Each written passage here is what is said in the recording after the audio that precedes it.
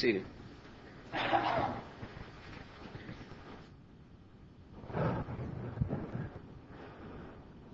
Just a moment ago, Joel read for us what has to be one of the best known parables that Jesus ever taught, the parable of the Good Samaritan.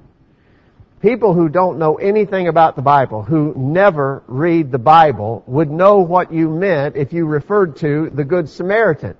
In fact, lots of states and localities have on their law books so-called Good Samaritan laws. And the idea is that if you see someone who's hurt or in trouble, you have an obligation to stop and help them like the Good Samaritan did to the man who was beaten on the road. Lots of times when we're studying this very familiar parable, and I'm not going to take time to read it again, but we always emphasize, and I think rightfully so, the Samaritan himself. And we talk about his characteristics, and we talk about what he did, and we suggest we need to imitate the Good Samaritan and as we live our lives.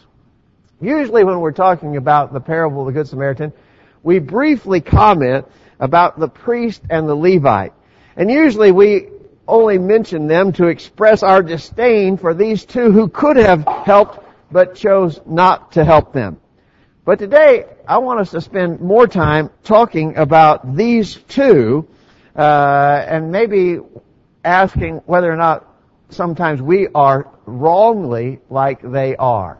We'll talk about that as we get into our study. We want to talk about maybe drawing some conclusions from the priest and the Levite in the parable of the Good Samaritan. Thanks for being here this morning. It's been mentioned several times already in announcements and prayer that we have a real blessing to be together and a beautiful day to do it. And we're glad that you're here to be a part of it. We're grateful for our visitors this morning. We hope you'll come back every time you have a chance, and we're always open to your questions.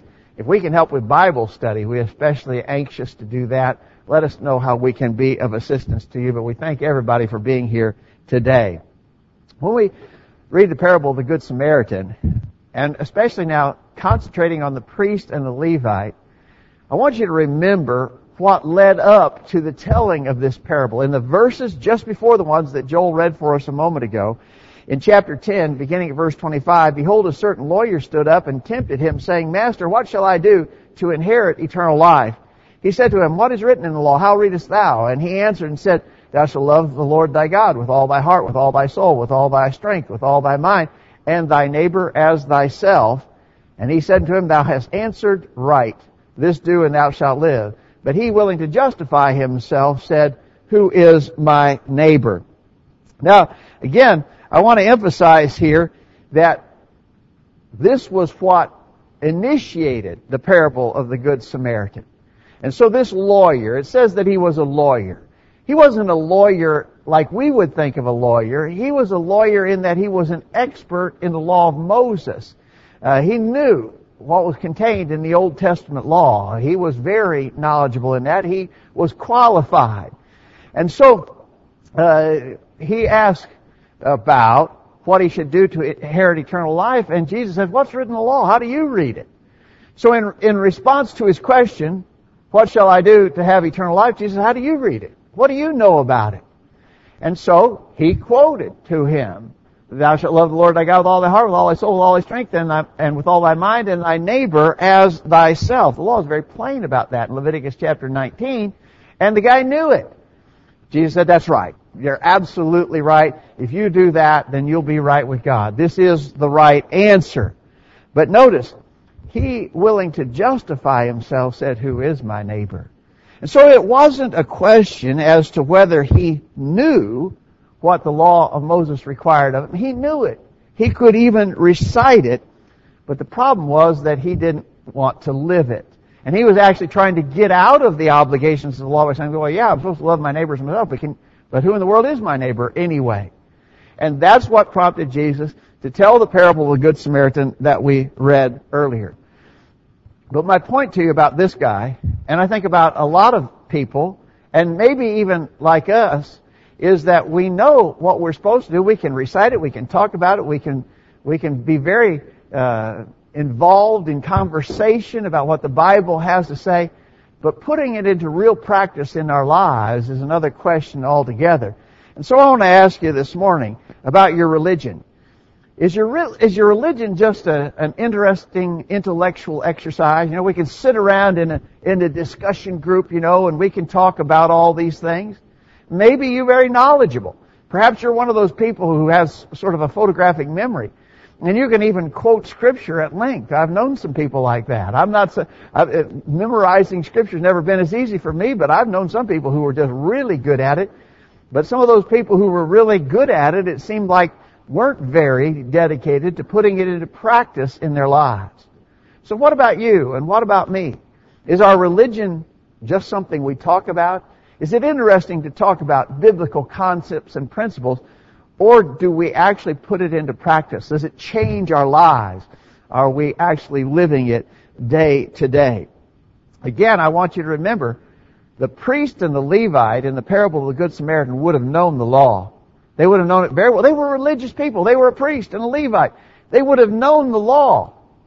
But the problem was they clearly weren't living it, were they? And so, although the law told them that they should help that injured man, they chose not to get involved, to do otherwise. And so we need to be careful lest we imitate them. We know the law. We know what we're supposed to be doing, but we choose not to do it. So that's the idea that we want to pursue for just a few minutes in our study this morning. Let me talk to you about some actual applications of this principle. Applications are what's important, right? We can talk about the theme, but let's talk about applying it. What about what the parable of the Good Samaritan is about? The parable of the Good Samaritan is about love and kindness. Certainly the Samaritan showed that, and the priest and the Levite, although they knew they should, did not. What about us? I'm going to tell you, as Christians, as true Christians, as the children of God, we ought to be the most kind and loving people on earth. I believe that's a fair statement. Let me say it again. As Christians, as true Christians, as real believers in the Bible, we ought to be the most kind and loving people on earth. That's what the book that we read, the book that we talk about, the book that we believe, that's what that book tells us to do. For instance, in Ephesians 4, verse 32, be ye kind one to another, tender-hearted, forgiving one another, even as God for Christ's sake hath forgiven you. Pretty plain, isn't it? John chapter 13, beginning verse 34, a new commandment I give you, that ye love one another as I have loved you, that ye also love one another. By this shall all men know that ye are my disciples, if ye love one another. That's not a new verse to you, is it? You know that verse. Or how about 1 John chapter 4, beginning verse 20? If a man say, I love God, and hateth his brother, he is a liar. For he that loveth not his brother whom he hath seen, how can he love God whom he hath not seen? And this commandment have we from him, that he who loveth God love his brother also. Now, I'm convinced that those of us here this morning know those verses. We're familiar with that teaching. We know that the Word of God teaches us to be loving and kind. Now, the question is, have we allowed what we know in the law, or do we allow what we understand, the truth, to teach? Have we allowed that to affect our lives, to change us, to make us different people? I got to say, sadly, that's not always true. Sadly, sometimes Christians don't act that way. Sadly, Christians can act hateful and harsh, and they can be hypercritical of one another. They can gossip. They can viciously attack one another. And I'm convinced that most of us in this assembly this morning have known instances like that. And I'm here to tell you that's not the way it ought to be. And so, in something like the theme of the parable of the Good Samaritan, about being loving and kind, we need to move on from simply knowing that that's what's expected of us. That's sort of the intellectual exercise. We know it. And we can even talk about it. And often we do talk about how important it is to love one another. But to put it into real practice, to really let it change our hearts, to have that true conviction, that's another matter. And that's the challenge for us. It has to go beyond what we know and can talk about to what we actually do and put into practice in our day-to-day lives. What about concern for lost souls? Here's another. I'm just going to now just go. In this first point, I intended to make a direct connection to the parable, but now I want to take just the concept and apply it more broadly. The concept is it can't just be something we talk about. It's got to be something that really changes us. What about concern for lost souls? I want to tell you, here I'm convinced that we all know that, right? That we're supposed to be concerned about the lost people in the world, not just the world at large, but even in particular the lost people right around us in our own sphere of influence, our friends, our neighbors, our co-workers, people in our community. Certainly there's lost people all over the world. We've got to be concerned about them. We got lost people right at our doorstep. Are we supposed to be concerned about them? Well, sure we're supposed to be concerned. We all know that, right? In fact, it's likely that we could quote the Great Commission from Matthew chapter 28, beginning verse 19. Go ye therefore and teach all nations, baptizing them in the name of the Father and of the Son and of the Holy Ghost, teaching them to observe all things whatsoever I've commanded you, and lo, I'm with you always, even unto the end of the world. The Great Commission. He spoke that directly to his apostles, but the way that it's worded is indicated that it would be a domino effect. It would keep passing down. Every new generation of disciples would be taught to do the same thing. We're obligated to be sharing the gospel with the lost in this world. Now, that's not new. There's no news there. We know that. In fact, we talk about it a lot and about the importance of doing it. But do we just talk about it, or do we actually get involved? Is it just something that we intellectually discuss, or do we put it into practice? In 1 Thessalonians, we read about Paul's commendation to the Christians in that church. In 1 Thessalonians chapter 1, beginning verse 7, "You were examples to all that believe in Macedonia and Achaia.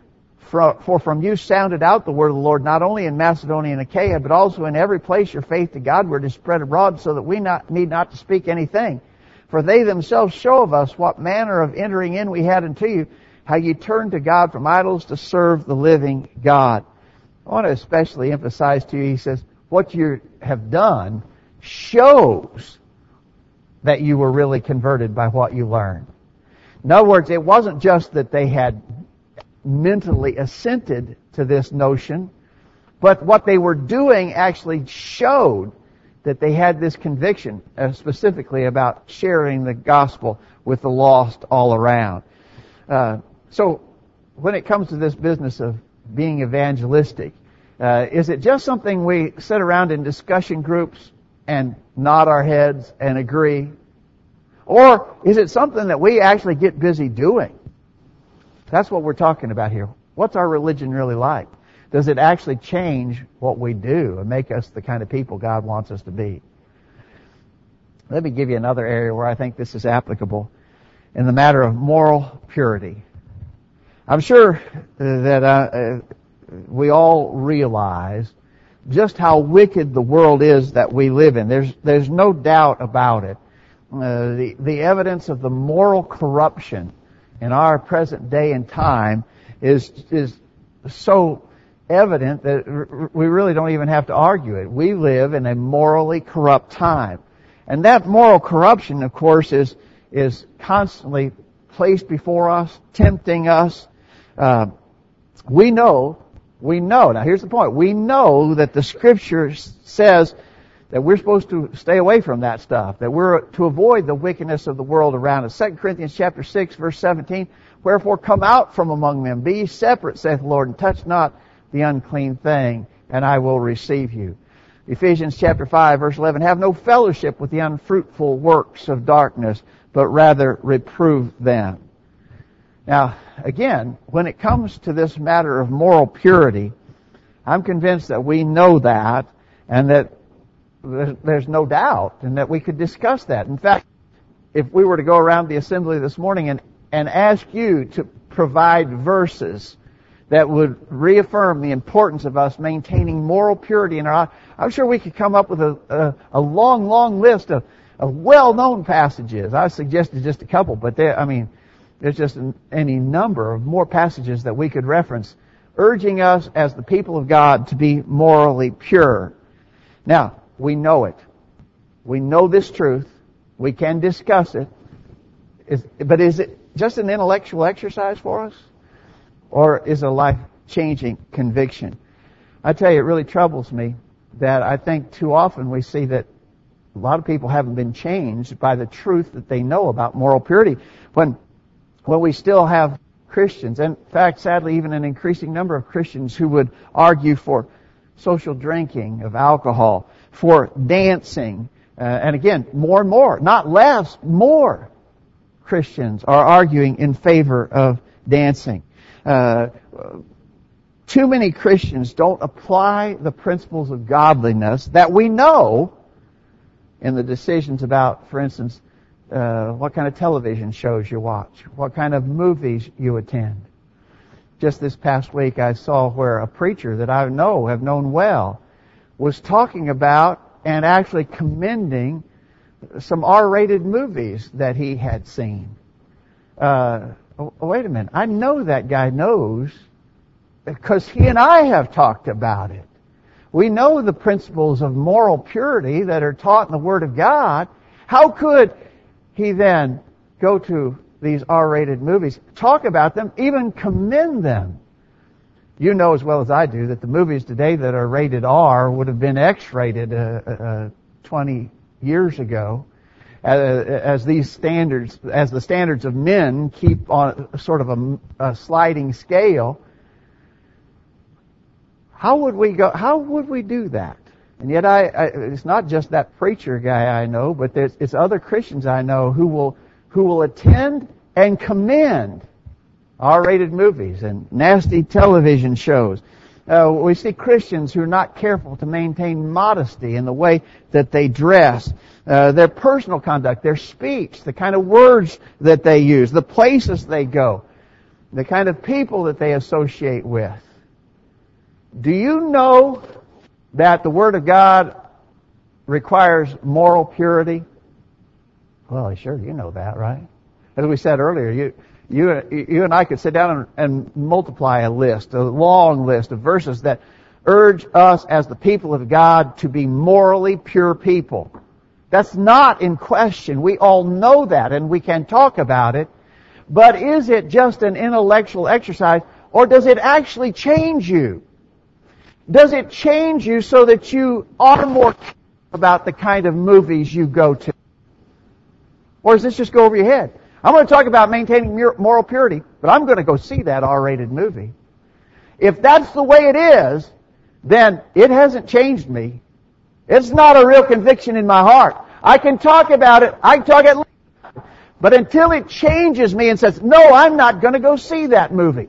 No, I'm not going to watch that television show. No, I'm not going to wear that kind of a dress. Until it changes me, it's just an intellectual discussion. Right? Do you see the point? It's not too hard, is it? It's not too hard. Well, we could expand this list, but I hope you understand the argument. What about doing good? We're supposed to be people who do good. Galatians 6:10, as we have therefore opportunity, let us do good unto all men, especially they of the household of faith. We're supposed to be people busy doing good. What about prayer? We're supposed to be a people of prayer. 1 Thessalonians 5:17, pray without ceasing. We're supposed to be a people that studies our Bible. We know that. We know that. We can talk about it. We often do talk about reading our Bibles, daily Bible reading schedules that we put out and so forth. We know it. Do we do it? Study to show thyself approved unto God, a workman that needeth not to be ashamed, rightly dividing the word of truth. 2 Timothy 2, verse 15. What about defending the truth against all the false doctrines that are out there?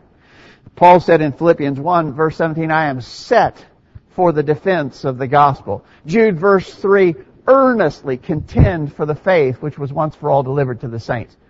Are we doing those kind of things? And I've just quickly here suggested several more things that we could add to our list. But the principle is, and I think it's an area of real concern, the principle is, are we letting the truth that we know change our lives, or are we just talking about it? Is it just an intellectual exercise, or is it a life-changing conviction? Now, you're going to have to answer that for yourself, and I'm going to have to answer that for me. But the next time you read the parable of the Good Samaritan, I want you to think about this. Before we quickly condemn the priest and the Levites, well, those guys, what awful guys they were. What awful guys they were. They knew better than that, and they didn't do better. Before you quickly condemn the priest and the Levite, and they certainly were condemnable, there's no doubt about that. But before we quickly cast off on them, let us look at ourselves. Are we doing very similarly? When we know what we're supposed to do, can discuss what we're supposed to do, but then don't do what we're supposed to do?